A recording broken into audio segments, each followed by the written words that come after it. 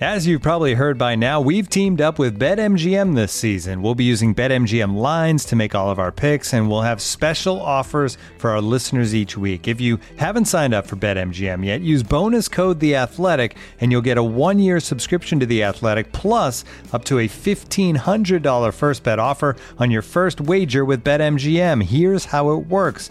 Download the BetMGM app and sign up using bonus code The Athletic. Make your first deposit of at least $10. Place your first bet on any game and claim your voucher for a 1-year subscription to The Athletic. See BetMGM.com for terms. U.S. promotional offers not available in D.C., Mississippi, New York, Nevada, Ontario, or Puerto Rico. Gambling problem? Call 1-800-GAMBLER. Available in the U.S. Call 877-8-HOPE-NY or text HOPE-NY 467-369 in New York. Call 1-800-NEXT-STEP in Arizona. 1-800-327-5050 in Massachusetts. 1-800-BETS-OFF in Iowa. 1-800-270-7117 for confidential help in Michigan. 1-800-981-0023 in Puerto Rico. First bet offer for new customers only in partnership with Kansas Crossing Casino and Hotel. Don't forget, if you haven't signed up for BetMGM yet, use bonus code The Athletic, and you'll get a 1-year subscription to The Athletic, plus up to a $1,500 first bet offer on your first wager. The Athletic.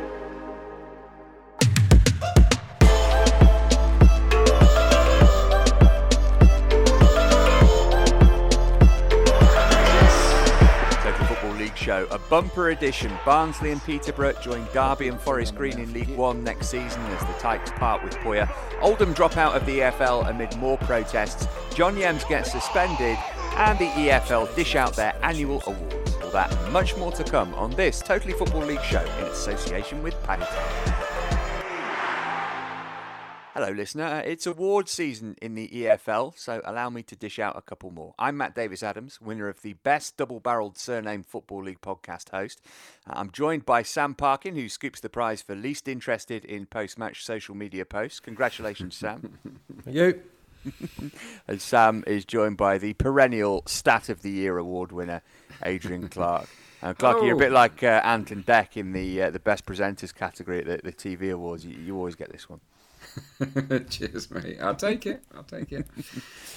What about those award winners then? Clarky Mitro was always going to get Championship Player of the Year, wasn't he? And it would have been fairly ridiculous had anybody else won it. Oh, definitely, yeah. He'd probably get Championship Player of the Decade award, wouldn't he? I mean, it's been a very special season for him. Absolutely brilliant.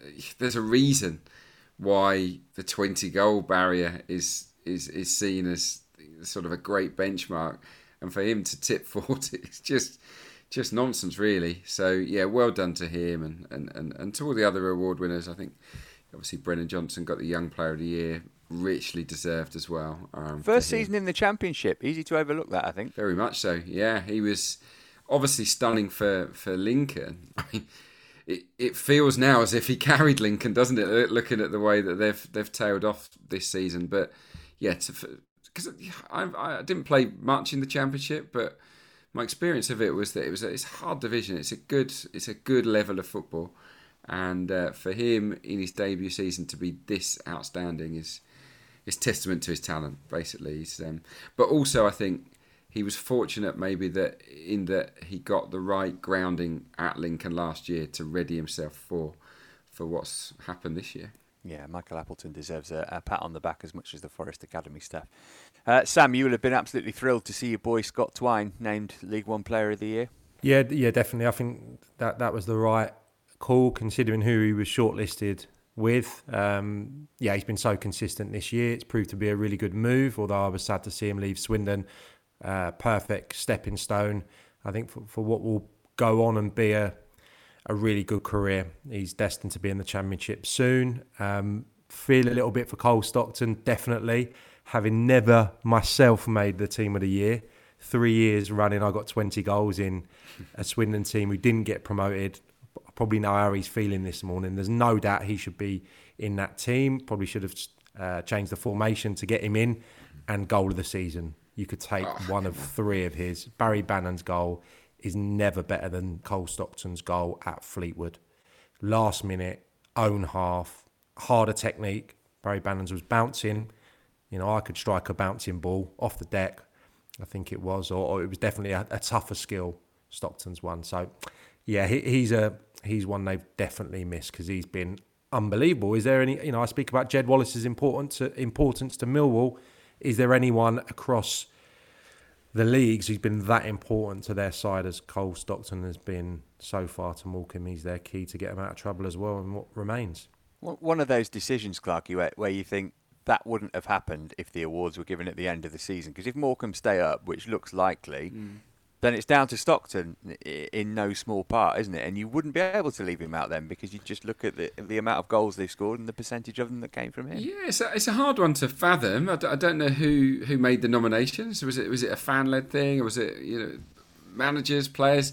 It's not. We're not talking about the PFA Team of the Year here, are we? This is the EFL Awards, which is something slightly different, I think. So yeah, no, he should have been in it, whether they survive or not, because he's been an absolute talisman for them. He scored 2 of the goals of the season as well, because the one that was on the shortlist was fabulous, of course, but the one Sam references was far and away the goal of the season. So yeah, I suppose they can't get everything right, can they? These awards, there's always a little bit of controversy.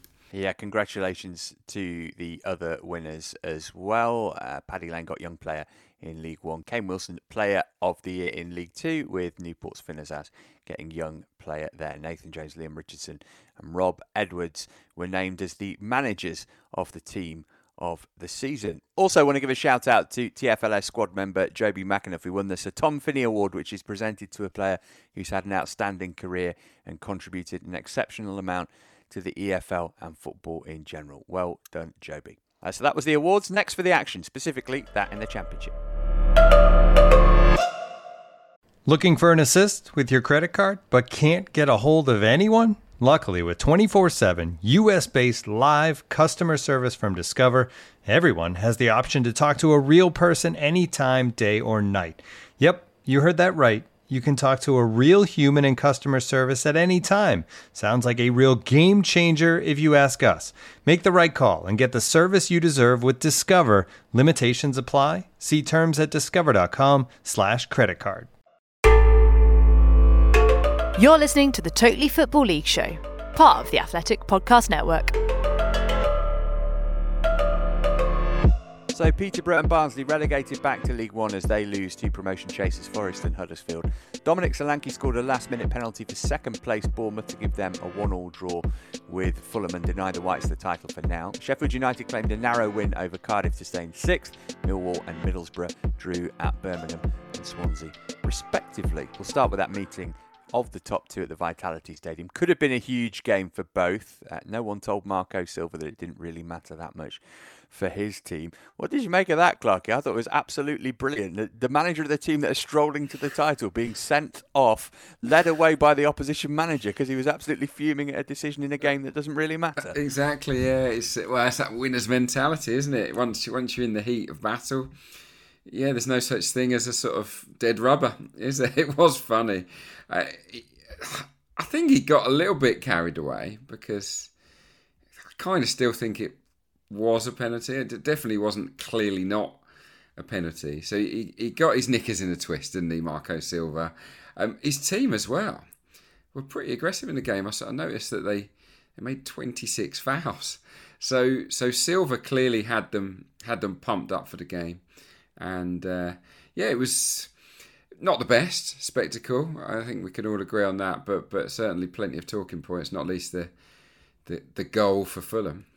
Is that a talking point, Sam? Because, I mean, the technology for goal line technology is either right or wrong, isn't it? It's pretty black and white. I thought it was a bit strange there was a debate about it. Yeah, not really for me, although I suppose Bournemouth are a little bit scarred because that Aston Villa Sheffield United goal, I think, had the repercussions for them. So possibly, I was more interested in Mark Travers' celebration, which was my moment of the weekend. Me and Jamie Mackey thoroughly enjoyed that.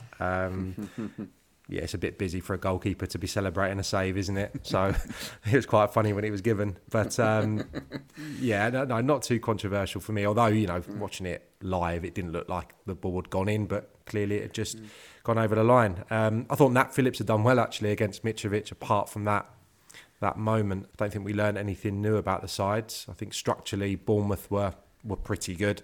Frustrated Fulham, bit more offensive in the second half. He made a forced change, Billing going off and Lowe coming on. Probably still not getting the most out of his attacking threats, Scott Parker, but it felt like both teams were pretty satisfied with a point. It was one of those games. I'm not sure if everyone was being completely truthful, but both sets of players and managers pretty content to take the point. Probably in retrospect, slightly better one for Fulham, keeping Bournemouth at bay.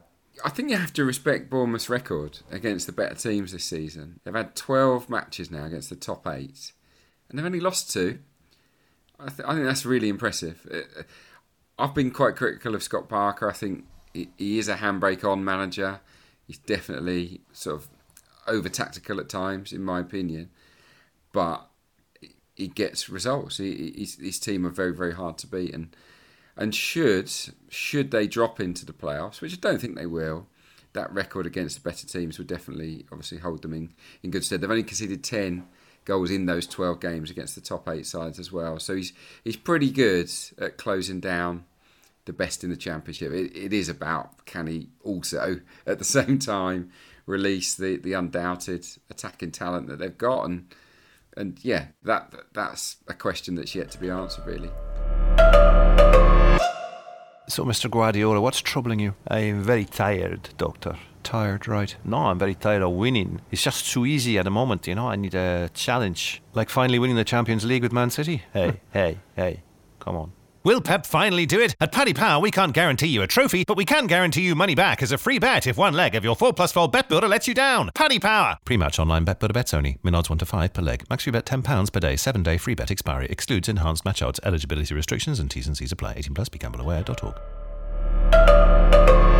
So Bournemouth second, they've got 78 points from 42. Huddersfield 2 points behind them, have played 2 games more. Forest are on 73 points, so 5 behind Bournemouth, but they have played the same amount of games. We'll talk more perms as we go on. Bournemouth second, then Huddersfield third, and they are guaranteed a place in the playoffs after they beat Barnsley to send the Tykes into League One next term. The road, converted by Harry Topolo. Another goal, which has this town dreaming of the playoffs. Another goal, which has Barnsley fearing the drop down. We'll talk about Barnsley in a second, but Sam, we ought to just praise Huddersfield because I think, was it universal? Certainly I tipped them for relegation when we did our predictions at the start of the season, but none of us saw them finishing third. It's an incredible achievement. Would you rather be doing that with a couple of games still to play, or would you rather sort of last day sneak in there and keep that momentum? Because he's got a decision now, hasn't he, Corberan, as to whether he gives a couple of players a rest or just tries to keep everybody right at it. Well, having watched him from afar throughout the season and getting to know a little bit more about his setup in the last few games, having covered a few of them, I think the break now, the security of being in there will suit them because he can really focus on the different tactics he may adopt in the playoffs. He can get a good look at the possible opponents. It's been an unbelievable season. I probably discounted him partly because of his first season. He seemed to be quite wedded to that Bielsa way of playing, and it hadn't really got results. So I probably didn't foresee him being able to change so quickly. So I think that's been incredible. And I thought the signings he brought in were peculiar.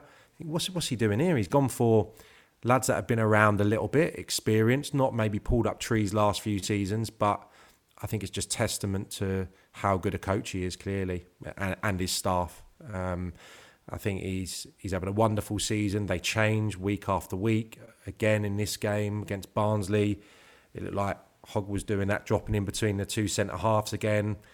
I think with O'Brien and Holmes, they're two guys I've mentioned consistently that can play a number of different roles. They can join in with a striker at times. They can play more defensively.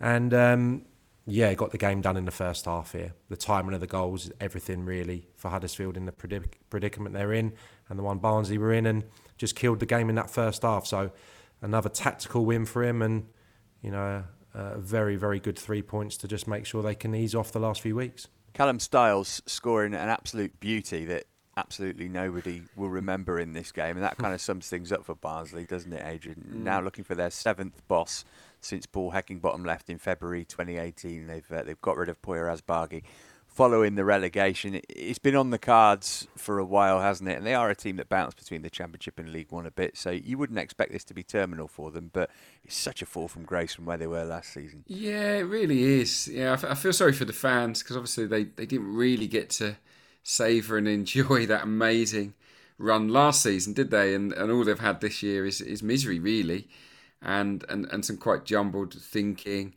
I think the owners have got to look at themselves, look at their appointments and the direction that they wanted to take post Valérien Ismaël. Clearly wanted to shift the style of football in a more attractive way, but did so at the detriment of results, didn't they? I believe that they're also in charge, the owners of Nancy in France, who also got relegated. So a really terrible year for them. But as for Asbaghi, I think he can't complain, can he? Because he only won 5 of 36, which isn't great. But for a short period, I think me and Sam agreed, it looked like there was a bit of buy-in from the lads. A bit more flair about them.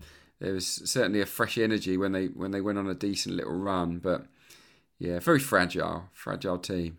And that comes, I think, with youth, too much youth. I think they don't have any players today in their 30s, I don't think. Vast majority are between 21 and 24 years of age, which is both a positive and a negative. I personally prefer teams that are more rounded in regards to experience than Barnsley. So, look, they'll live and learn. They'll be up there next season, I would imagine, at the top end of League One, trying to get back in. Sam, will they be picking a random Austrian to try and get them out of League One, or will they change tack and go for somebody with a bit of experience of the division? I think they probably will, but I don't think they should.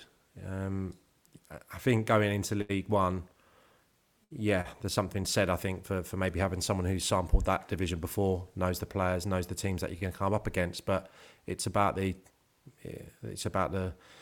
direction that the club has been going in the last few seasons. You know, they seem to recruit managers to play a certain style. As Clarkey says, they went away from it a little bit this year, and it's been to the detriment of the results. But I still think that they'll be scouring probably the world for the next appointment. They've probably got better resources than some of the clubs at that level, and a squad of players who have still got some good quality. So if they can maintain that and still bring some in, you know, good high-level League One players, then there'll be a threat, I think, irrelevant of maybe who they get in. But yeah, I'd side with someone who's probably been there and done it before, but whether that's the hierarchy's opinion, I doubt very much. Someone who has been there and done it before in League One is Grant McCann, and he'll get the chance to do so again next season. Sam Surridge's first half goal at London Road, confirming what we've suspected for a while, that Peterborough will be a League One concern next term. On the face of it, Adrian, they're the best placed of the three teams who've gone down to have a crack at coming back up, given the uncertainty around Derby and Barnsley?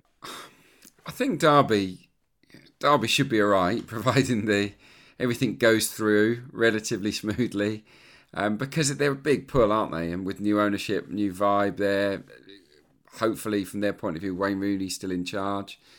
They've got a chance, I think. Derby, they've probably got the best chance, I would have thought, of getting back at the first attempt. But yeah, Peterborough will be up there, won't they? They've got to sort themselves out at the back. They've not been as loose, I don't think, under Grant McCann. They've tightened up a bit. But it is still their Achilles heel. They don't get enough clean sheets. But what he's done is blood a few more of the younger players, give them more opportunities. Ricky J. Jones has had more game time, hasn't he? Fuchs, Edwards at the back. These guys, I think, they may be the players to take the team forward in League One. I would imagine Peterborough will absolutely be in and around the playoffs again. But it's no gimme. Just ask Ipswich. Ask Oxford. These strong teams. Portsmouth. It's not easy getting out of League One, and it won't be a hell of a lot easier next year either. Sam, can you give me any hope as to Forest overhauling Bournemouth in the last couple of weeks of the season? So it's 5 points. They played the same amount of games. They play each other at the Vitality. Forest at Fulham on Tuesday. At the same time, Bournemouth go to Swansea.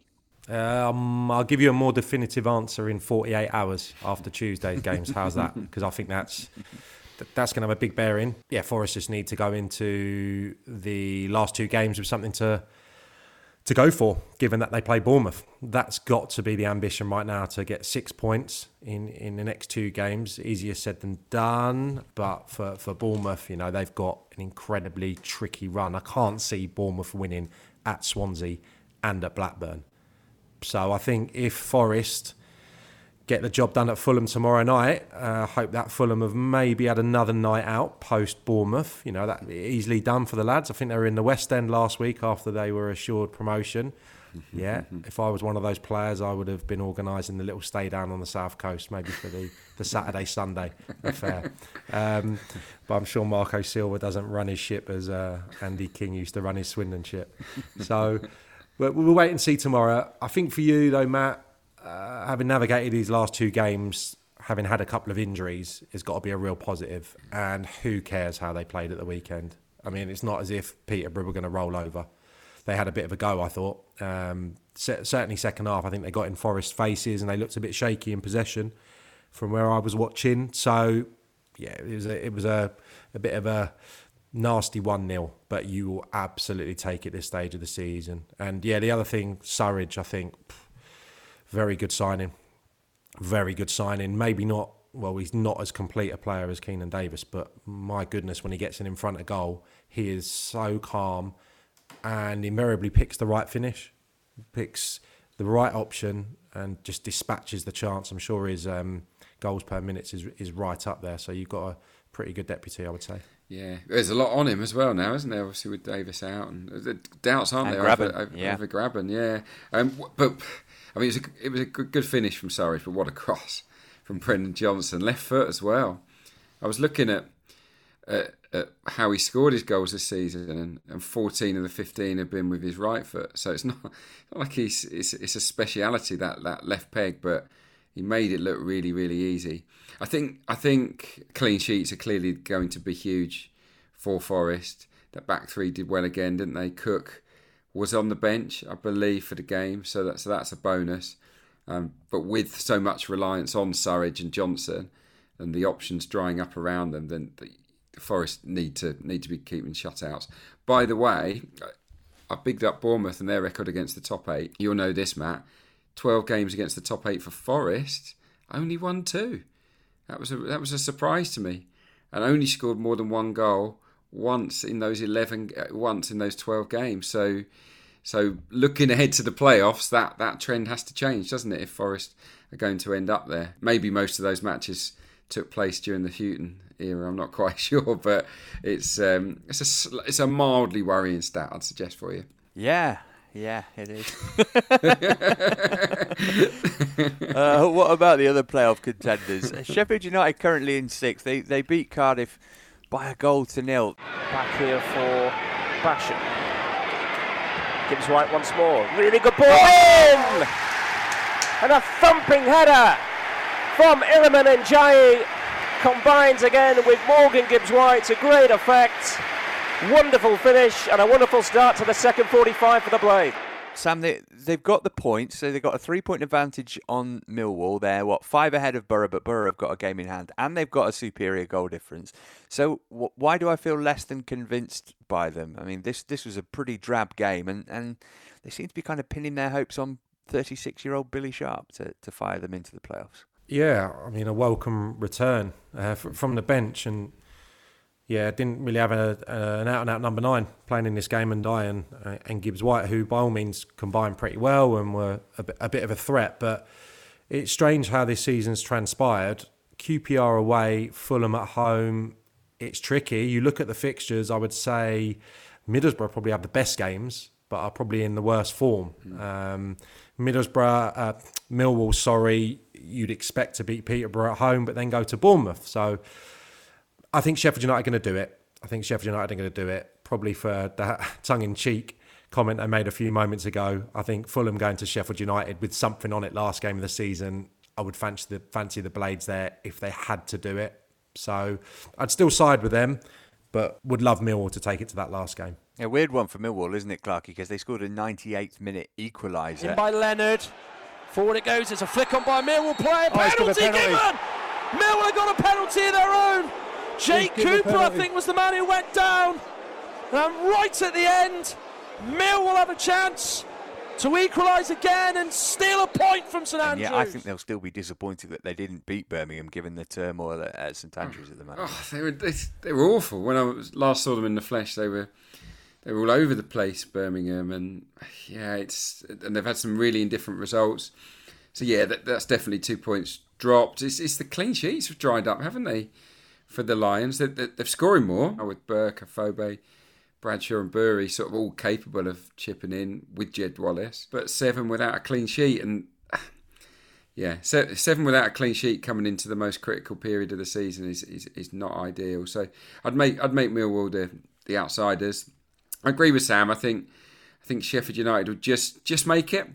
Middlesbrough will push them quite close, I suspect. But yeah, that front axis of Gibbs, White and Sharp, with Sander Berge in behind, that they are good players, sort of big game players, I'd suggest, and I have a feeling that those 3 might step up between now and the end of play this season, and yeah, it would not surprise me if it was the Blades that ended up getting promoted, even if they finish in 6th. So Borough, the other team in contention for that final playoff place, they did at least manage to score for the first time in 5 games at Swansea, but they were pegged back to draw 1-1. They're 5 points off the playoffs with a game in hand. Am I reading too much into it, Sam, to say that Chris Wilder to Burnley story that he didn't deny and then did deny has derailed them a bit, or has it been something else? Is it just the fact that they haven't scored any goals? Yeah, I think more of that, Matt, to be honest. I think he's kind of said that he's not going anywhere, and he said all the right things. You don't know what's going on privately. I would say a lot of that comes down to what division Burnley are going to be in, but also the financial package. I don't think there's too much between the commutes, probably about an hour from if he's still based in Sheffield to both clubs.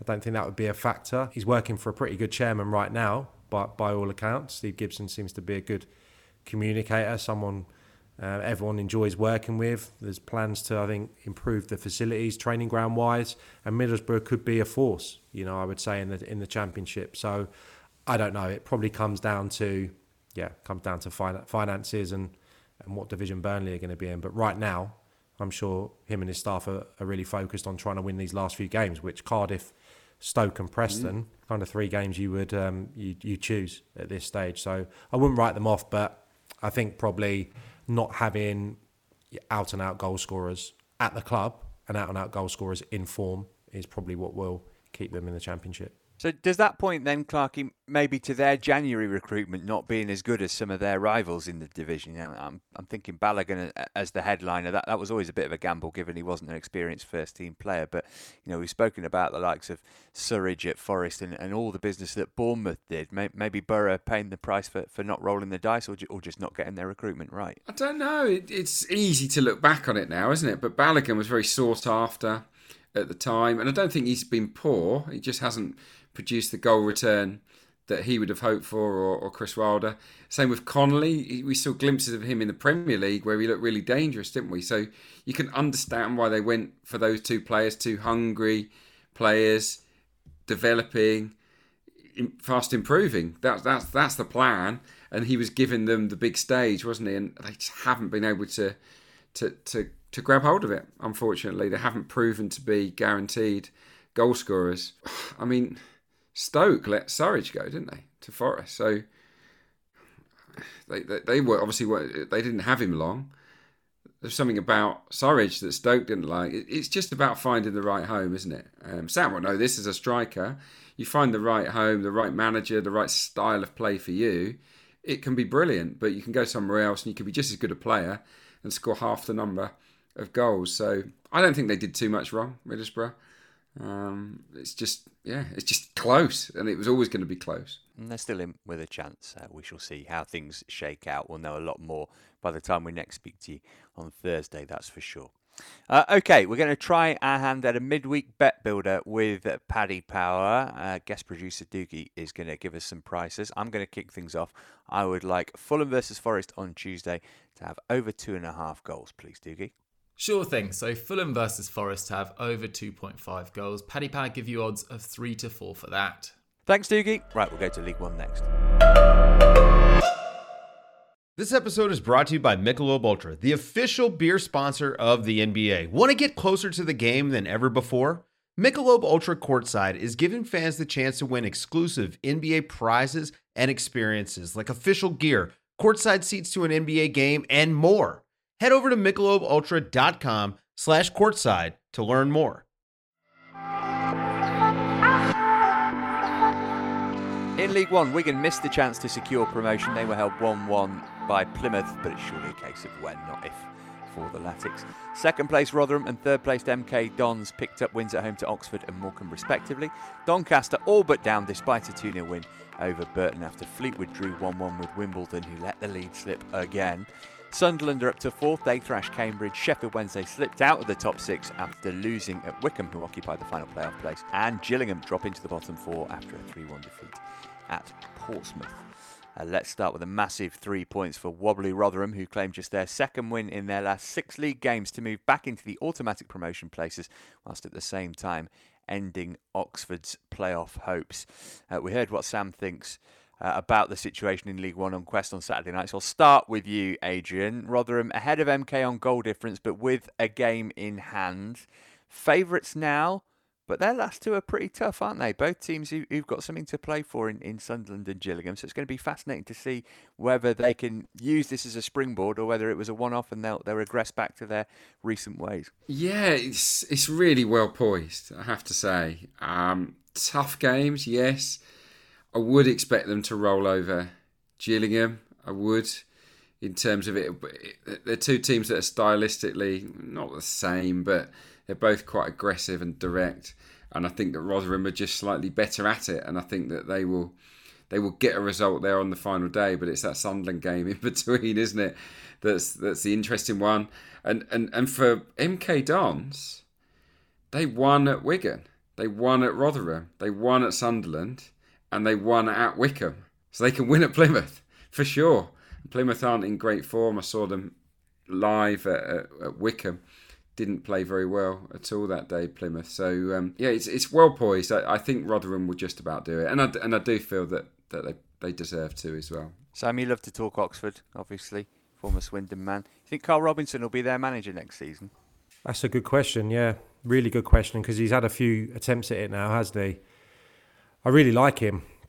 I really like the way that he attacks, they score goals. But yeah, they're not watertight enough defensively. That lack of real solidity in the middle of the pitch I thought was evident again at the weekend. So it's up to Carl, isn't it, I suppose? I think they probably want him to stay on, but it's whether he feels that he'd like a new challenge maybe at this stage. But yeah, shame for them, because I've enjoyed watching them this season. I thought Rotherham, last 2 home games, they've only really played in the second half, but they've given it everything. I thought Paul Warne, he could have panicked a few weeks ago, but he's kind of just changed the personnel a little bit.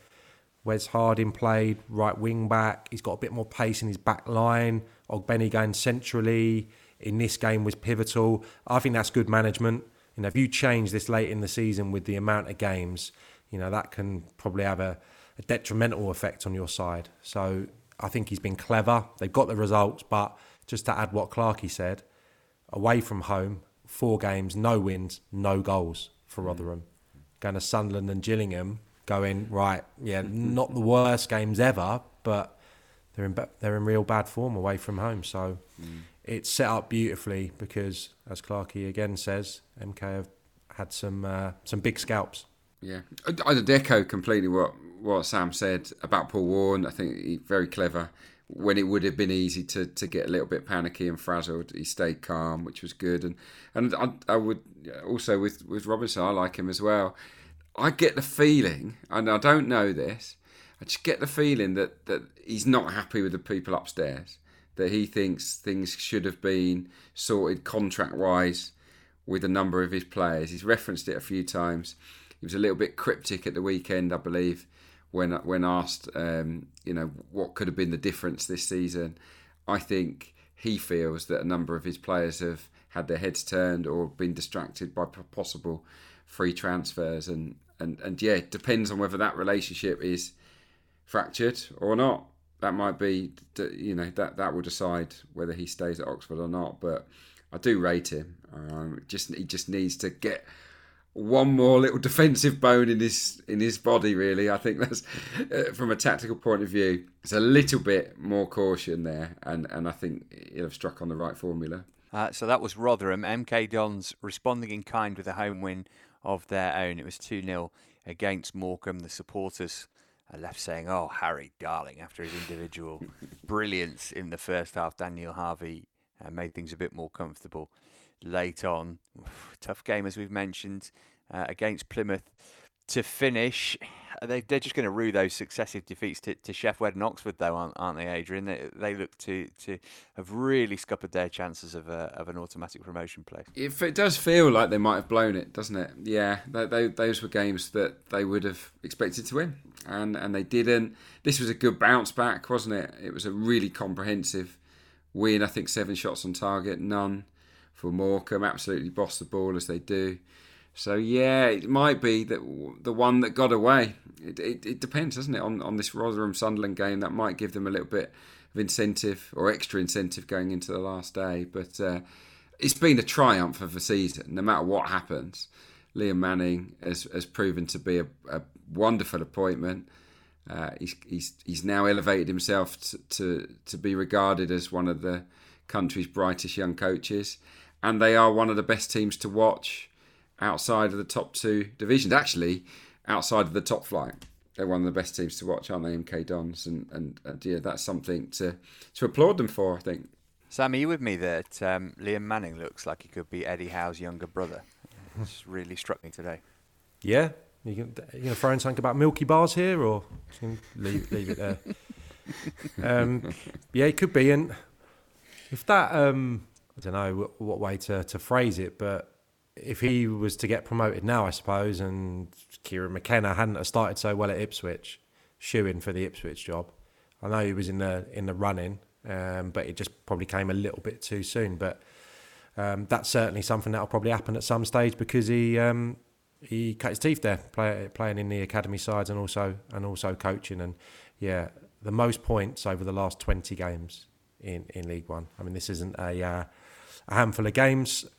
He's been unbelievable since he got that job. So yeah, let's see what happens next week. But I think even if it's via the playoffs, he will be hugely commended for what's been an unbelievable first season. Have you both got Morecambe safe, by the way? Sunderland at home, final game for them, 2 points above the relegation zone. They seem to have been discounted from the conversation of relegation for now. I do, but they're still in it, aren't they? They're still in it. Yeah, the one stat from the weekend I noted down, they've lost all 14 games when they've gone behind away from home.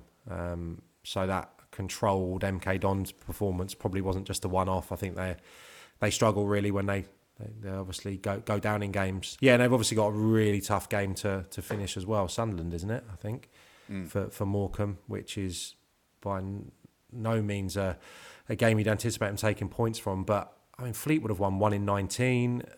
Wimbledon, of course, are pretty much gone now.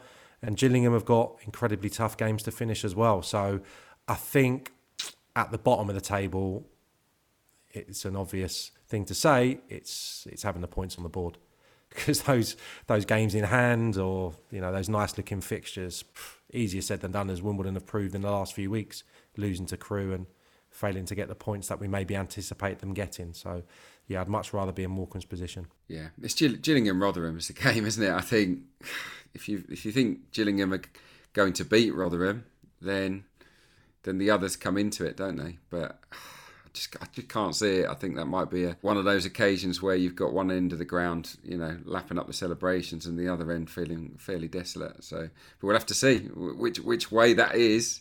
Who knows? Speaking of desolate, at Highbury Stadium, it happened again. Wimbledon went in front only to surrender their lead, meaning they are all but relegated due to their inferior goal difference. Big point for Fleetwood. This moves them out of the relegation zone at Gillingham's expense after they lost at Pompey. They're above the Gills on goal difference with 2 games left. Gillingham only have 1 more to play.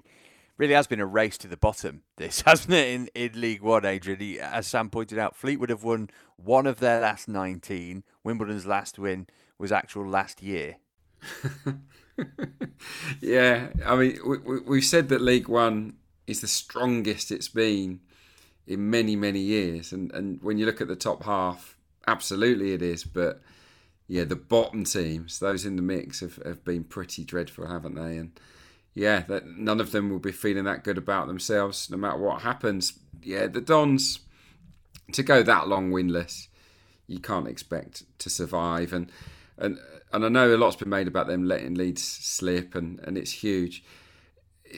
Let's just put this in reality. They've had a 1-0 lead 19 times, and they've converted it into a win 3 times out of 19. I mean, it's just appalling. So yeah, and I feel sorry for the goalkeeper a little bit. Very, very costly mistake at the weekend at Fleetwood with the free kick, and yeah, a lot of, I'm sure people won't be sort of pinning their relegation on him, but that was a huge lapse in concentration, you have to say, or awareness as well as concentration. You can say, I didn't hear the ref's whistle. You can complain whether you didn't know the ball was live or dead, but you need to know.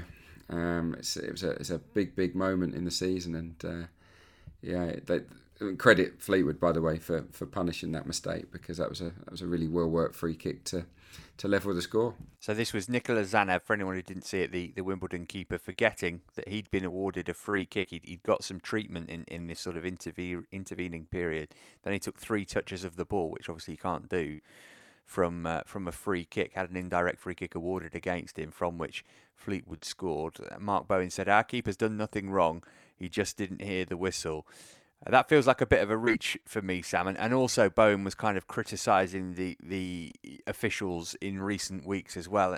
And again, you think, come on, mate, you've dropped 39 points from winning positions and you haven't won a match in 2022. It can't all be down to bad refereeing. It seems a bit of a shame to go out on a sour note like that. I'm not even too sure what whistle he's referring to be honest. I think there's a lot of excuses. He said this going on. Ultimately, I think this was a team desperately trying to run down the clock, in essence. And they spent the majority of the second half doing so, understandably, because they'd not scored more than 1, I think, in the last 11 now. So I wouldn't criticise Mark Bowen for trying to ruin the rest of that game and get over the line by any means possible. But yeah, that was a product of a goalkeeper trying to wind down the clock, and they got punished, and yeah, didn't create enough on the day. I think they had 2 shots after Luke McCormick gave them the lead. Probably, well, there's definitely more goals in the Fleetwood lineup. You look at Harrison and Garner, I think 7 and 6 respectively for those 2. That's where it's fallen short, definitely for Wimbledon. Cosgrove's not been an adequate enough replacement for Palmer since he was allowed to leave, and not had threats across the pitch. I think McCormack's one of the only pluses in the recruitments. So yeah, there's been a number of flaws as to why they're in this position now.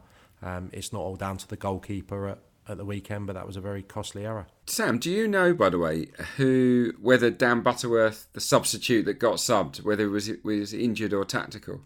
Do you know whether? No, because if it was a tactical decision to sub off the sub Butterworth for the guy who scored the goal, Garner, then that has to go down as one of the most inspired managerial changes of the season, doesn't it? Because Garner's finish was top notch, and it's always quite a ballsy move, isn't it, from a gaffer to remove a player that came on earlier in the game. So yeah, if that was tactical, sort of tip my cap to Stephen Craney. Let's tip our metaphorical cap as well once more time to Paddy Lane, because we had a good laugh at his red card last week. But for him to get Young Player of the Year in a team as bad as Fleetwood is damn impressive, I would say. That's what you get if you spank a few goals in the top corner. You get a bit of attention, don't you?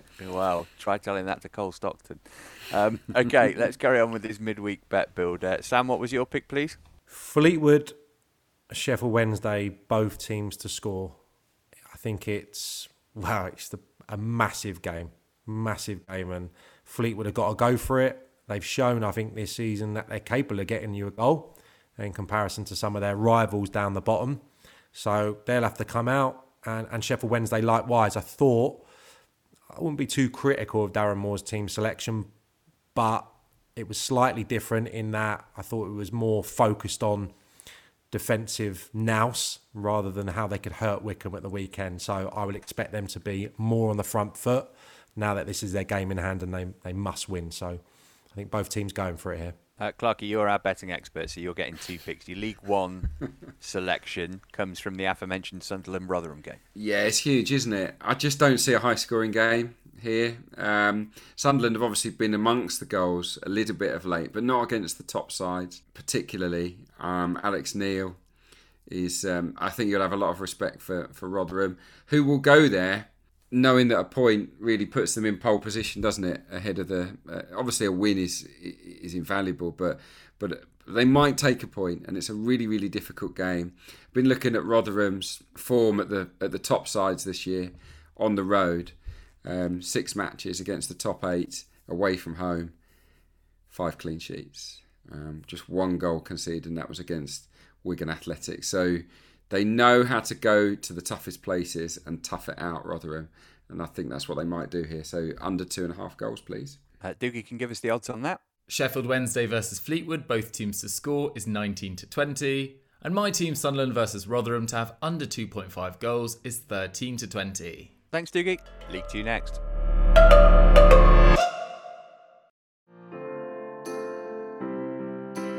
This episode is supported by Season 3 of FX's Welcome to Wrexham. Celebrity owners Rob McElhenney and Ryan Reynolds' small-town Welsh football club has finally been promoted into League 2 after 15 seasons in the National League. Dedicated staff and supporters celebrate the city's return to glory while bracing for the newfound challenges that come with being in a higher division. Will Wrexham AFC stand up to the challenges and rise again into League 1? FX's Welcome to Wrexham. Catch all new episodes Thursdays on FX. Stream on Hulu.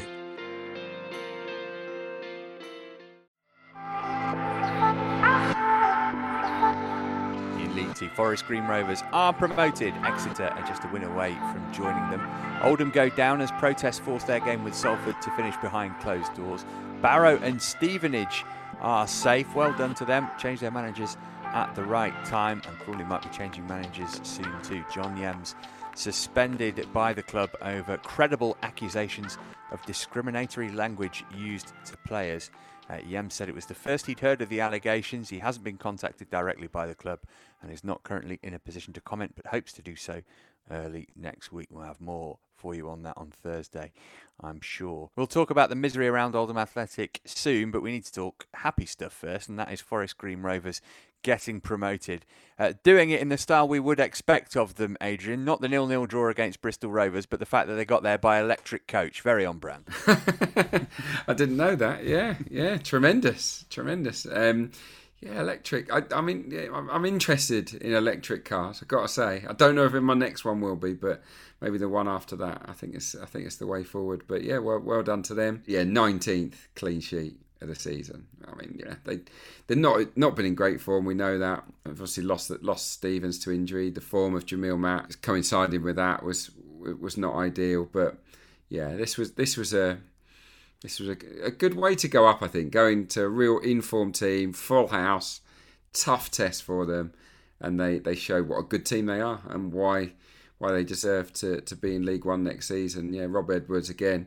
We've bigged up a few managers on today's show. Manning, never managed in the EFL before. Rob Edwards the same. First job in the EFL. Superb. Sam, I was going to say, are they in danger of having any players picked off over the summer? Cadden, Stevens, Wilson, all in the team of the year. But actually, Clarkey talking there, it makes me wonder if they have a good start in League One next season. Might one of the big clubs in League One or somebody struggling in the Championship try and pinch Rob Edwards? Maybe that's a bigger concern, perhaps. Definitely, yeah, absolutely. I think what Forest Green have got going for them is they'll probably have the resources to make themselves into quite a competitive League One outfit, I would say, straight away. And there's been good examples of that recently. The gap isn't a big one. They're ready for this because they've been at the summit of League Two for a number of seasons now. That probably helped them in this running, despite stumbling somewhat towards their promotion. But no, I think they're well set, and I'm sure Rob Edwards will see it as valuable progress for his career, having a year in League One. And yeah, echo what Clarkey said. I think in every department really they've been the best. You look at Ebu Adams, one of the best driving midfielders in the level, 2 strikers. I know Stevens has been injured, but they've been magnificent defensively, incredible. And again, the nucleus of the same squad that Mark Cooper and Jimmy Ball had latterly last few seasons. Not a great deal's changed, so they know how to play the 3-5-2, and I'm sure it's just Rob Edwards' man management skills, I reckon. He looks like someone who allows the players to get on with it, solve your problems. I'm not going to rant and rave from the touchlines, and the players look to have really bought into it. So I don't think we can undervalue exactly what he's done in his first EFL job. Incredible achievement to be up so comfortably, and I'm sure he'll go on to bigger, better things in time. But next year, Forest Green in the League One playoffs is not the worst shout you'll ever hear. So Oldham Athletic joined Scunthorpe in League Two next season after their relegation was confirmed following a protest-interrupted defeat to Salford. Philip Buckingham was at Boundary Park for the Athletic and joins us now. Phil, first of all, tell us about this protest. How long did it take to unfold? How long did it go on for? And presumably it was a pre-planned thing. It felt quite spontaneous, in truth. We went to Oldham on Saturday largely because there was the possibility that they might get relegated. It felt quite unlikely, in truth, given that both Barrow and Stevenage both had to win. And for long periods of Saturday afternoon, the mood within the ground was quite supportive. Oldham fell behind just before half-time, and midway through the second half, it became clear that results elsewhere were going firmly against Oldham, and it felt pretty spontaneous. There was a group of supporters down at the front of the Joe Royal stand that came onto the pitch. This was about 11 minutes to go, and then from other areas of the ground as well. And I think, when it was at its height, I suspect there was several hundred on the pitch, maybe even close to 1,000, and largely peaceful. There was young children, there was men and women, old people, and a lot of people just sat in the centre circle. And I think it was roughly about 25 minutes after the initial interruption that the message went out over the tannoy that the game was being abandoned. But it still took an awful lot of time after that for supporters to clear. And I think the very last ones were roughly sort of an hour and a quarter after the first infringement. And that was when the sprinklers were turned on them, which was... It sort of added a bit of comedy to it all, really. Obviously a tragic day for Oldham, but at times the scenes were quite comical, and those in the media were informed that it was the intention of both teams to get this game finished, and they'd been speaking to the EFL and they made it pretty clear that it was the aim. Once the pitch and the surrounding area was all cleared, that the game would go ahead, and those final 11 minutes plus stoppages would be played. But a surreal afternoon. I can't think of anything like it that I've been to at a football match before. Yeah, from your perspective, how strange was that that you were told, or the media were told, not to report immediately that the game had restarted, and it was kind of a throwback to lockdown football, wasn't it, I suppose? And for something that seismic, Oldham, the first founder member of the Premier League to be relegated out of the Football League, to happen with nobody around to kind of commiserate with for the players, it must have been bizarre. Yeah, almost symbolic of the mess that Oldham finds itself in was the stand opposite the main stand. That's the Joe Royal stand, the newest one at Boundary Park. That's got a supporters bar in it. To the best of my knowledge, Oldham Athletic don't have control over that stand, and so the supporters are drinking in that bar, and they can see that this is happening. They start congregating in front of a glass door that overlooks the pitch. They can't clear that bar, so stewards are repurposing advertising boards to block up their view. It was utterly bizarre. But yeah, from a media point of view, very, very strange. At one point, all external media were told that they were going to have to leave, and then I think it was made clear, and obviously it was soon on social media that this game was going to be happening, and there was like a 15-minute warm-up before the game restarted as well. And such a sad day for Oldham Athletic, and no comment from the club as yet as we record this. Nothing from John Sheridan after the game either. So there's just been this eerie sort of awkward silence that's followed Oldham's relegation, and it's quite indicative of where the club finds itself. So it's the owner and his brother that they're protesting against and have been all season, Abdallah Lemsagam. Has he shown any real desire to actually sell the club? I know there were those noises made about credible bidders a few months back, but that quickly went quiet. He wasn't there for the game on Saturday. Do you think the fact that they have now been relegated will mean that he's more likely to cut his losses, or will he want to try and get them back and make a bit more money selling them as a Football League concern again? That's a question that I would love to ask him, and I suspect most supporters would like to ask him as well. The silence from him has been deafening since January. There's suggestions, credible suggestions that he wants £6 million to sell that football club, which is fanciful, really, given that the ownership of the ground is not his. It's rent. It's a long-term lease. So he's effectively paying £6 million for the badge and the team, and as a National League club, that just isn't going to happen. And you just hope for Oldham that this somehow is the darkest hour, because fans are mobilising against the owner now, and a lot that I spoke to on Saturday said that as long as he is the owner from now on, they will no longer be going to games. I know a lot of fans have already taken that stance, so crowds will I suspect will crumble in the National League if he's still the owner. Income will fall off a bit of a cliff edge as well, without solidarity payments coming from the Premier League. And when you look at that National League and the teams trying to get out of it now, the financial backing they have, in a lot of cases, how many fans they have coming through the turnstiles, Oldham will be really up against it to even be in the promotion mix as it stands. It needs a transformative change at the top of that club, because as things stand, it doesn't feel fit for purpose, and the lack of communication from the owners to supporters only sort of entrenches that view, really, that this is unsustainable. It can't go on without causing serious damage to the club long term. Yeah, fascinating summer ahead for them, and hopefully, as you say, this is the darkest moment and the dawn will come before too long. Phil, thanks so much for joining us today. Appreciate your time. No problem. Take care. Adrian, fascinating to hear how the day unfolded there. I just wonder what the players made of finishing it behind closed doors in terms of the Oldham and the Salford players particularly. I'll ask Sam about the rest of the league in a minute, but that it felt like the best way to do it, didn't it? There was no other way that could have been a satisfactory conclusion for everybody.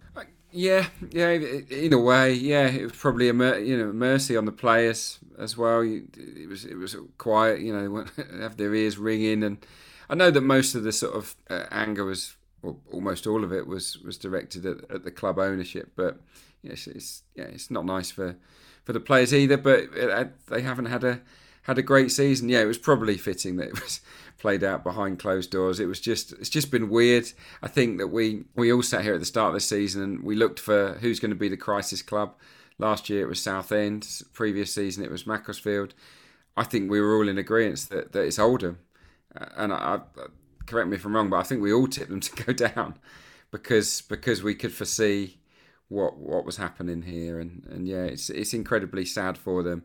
All I can say, and it's different because they've dropped out of the EFL, but look at Blackpool. Blackpool, the club that had the ownership that was despised, hated. Fans were on the pitch not that long ago, protesting, getting games cancelled because they were so fed up.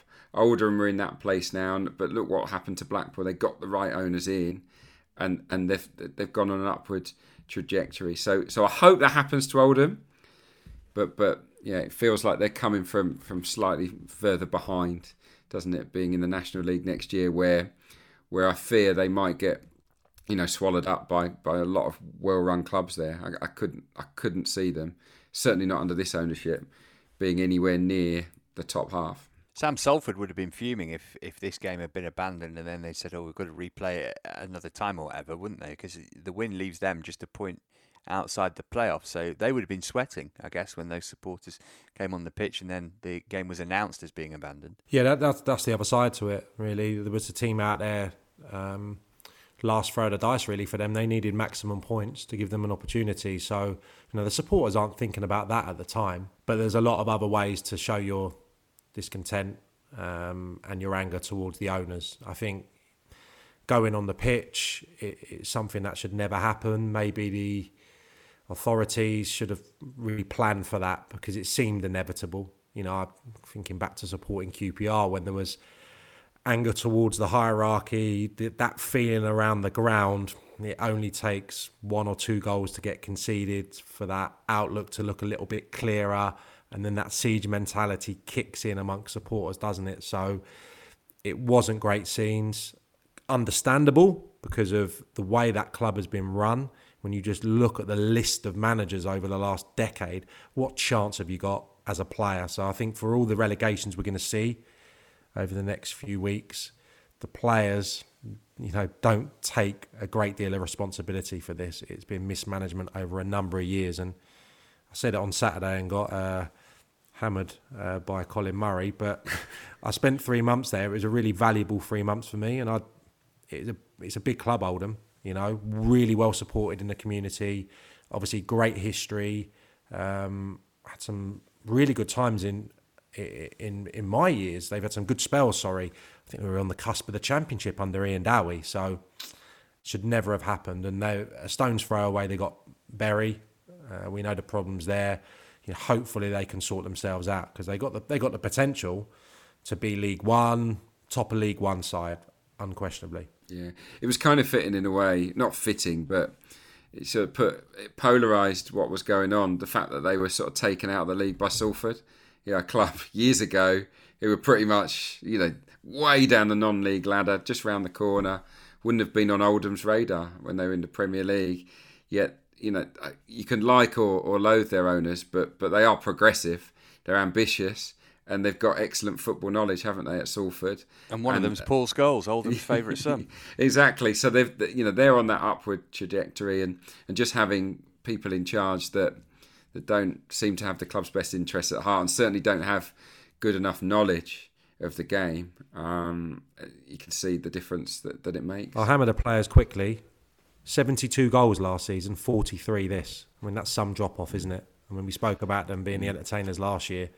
They conceded more, by the way, last year, but I mean, that's some fall from grace for the front players. Oh, well, hopefully they'll be back before too long. Okay, let's round off this bet builder then. Clarky, what was your League 2 pick, please? Yeah, I'm going to go down to the West Country for this one. Exeter against Barrow.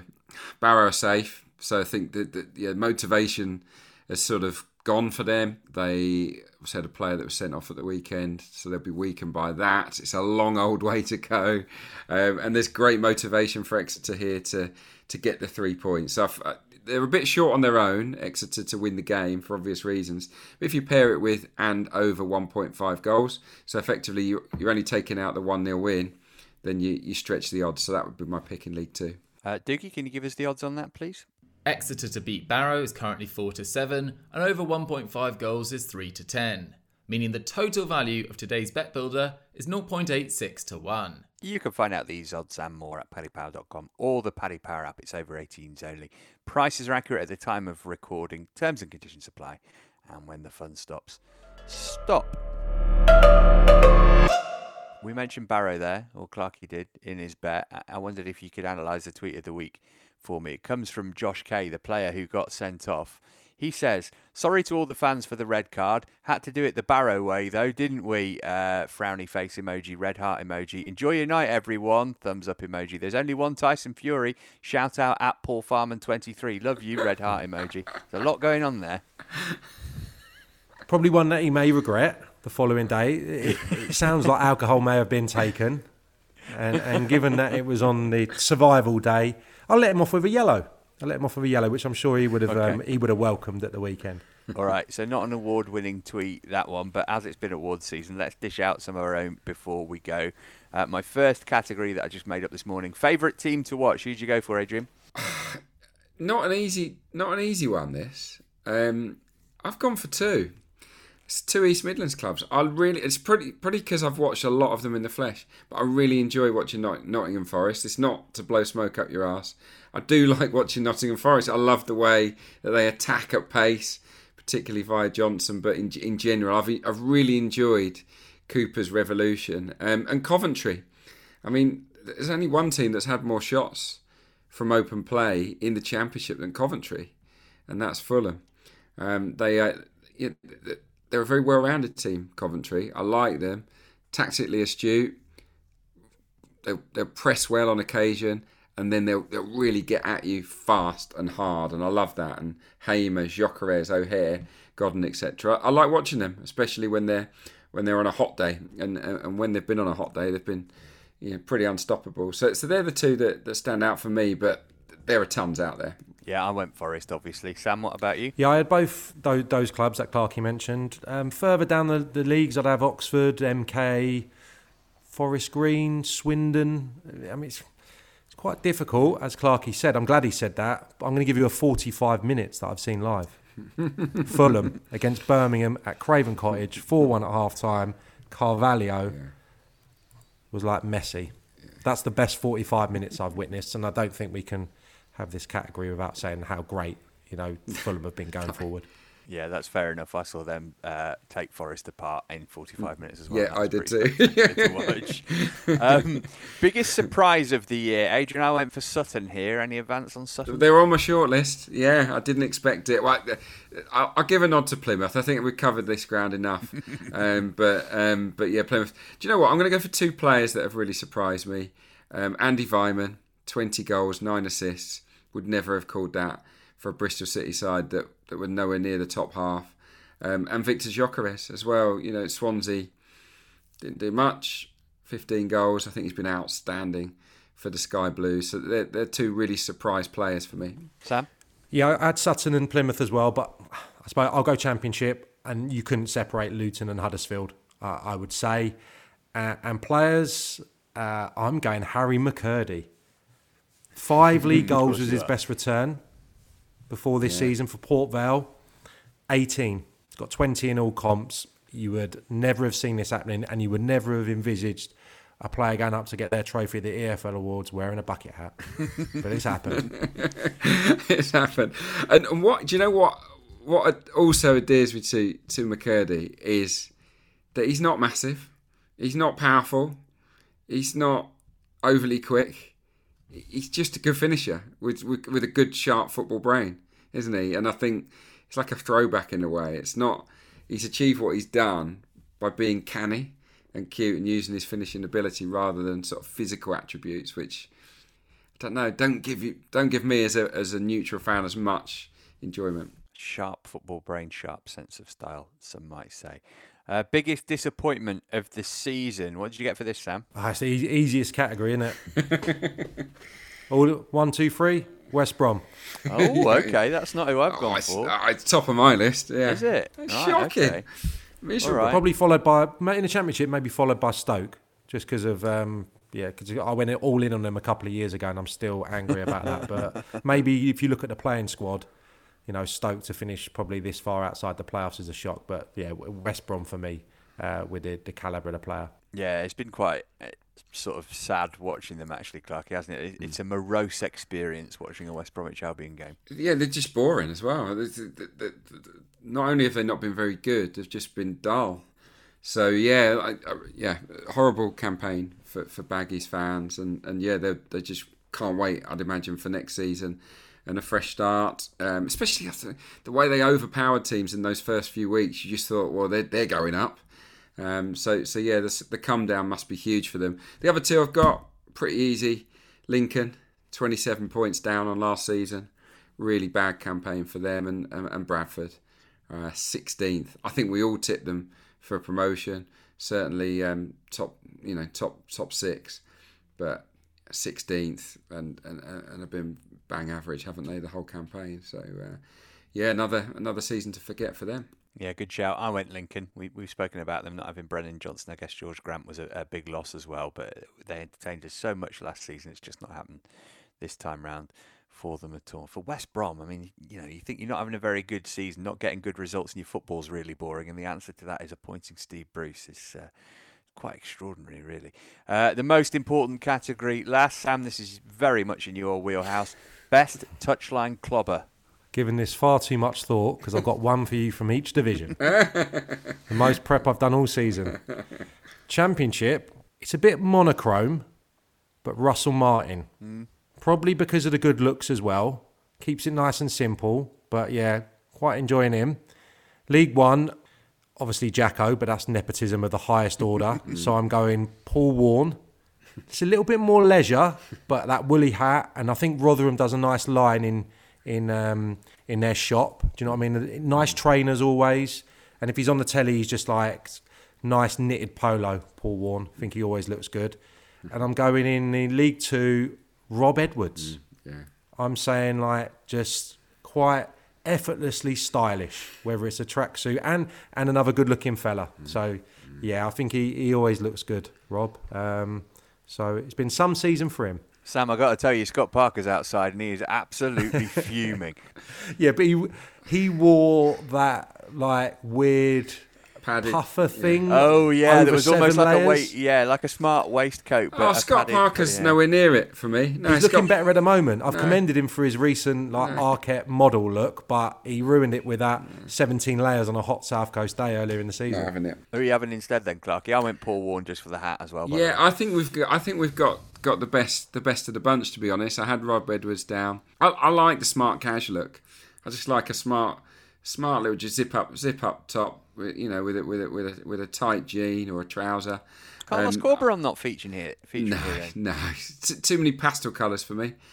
Way too light in his choice of gear. So Russell Martin was my number 1. Rob Edwards was number 2. In at 3, it's another pretty good looking lad. It's Marco Silva. I think he always looks pretty sharp. You got to say he looks like he wears expensive gear.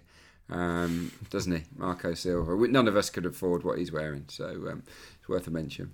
Yeah, that's very true. Right, when we're back on Thursday, we're going to be looking ahead to the final day of the regular season. So much to sort out. It's going to be fascinating, particularly after those midweek matches. The picture will be a little clearer by then. Until then, many thanks to Adrian, to Sam and to Doogie for their company today, and to Phil for joining us too. We'll catch up with you again on Thursday. Have a great week until then. Goodbye for now. You've been listening to the Totally Football League Show, part of the Athletic Podcast Network. Listen ad-free on the Athletic app and keep up to date with everything Totally by heading to @TheTotallyShow Show on Twitter and on Insta. Find out the latest subscription offers by going to theathletic.com/league show. The Totally Football League Show is an Athletic Media Company production. The Athletic.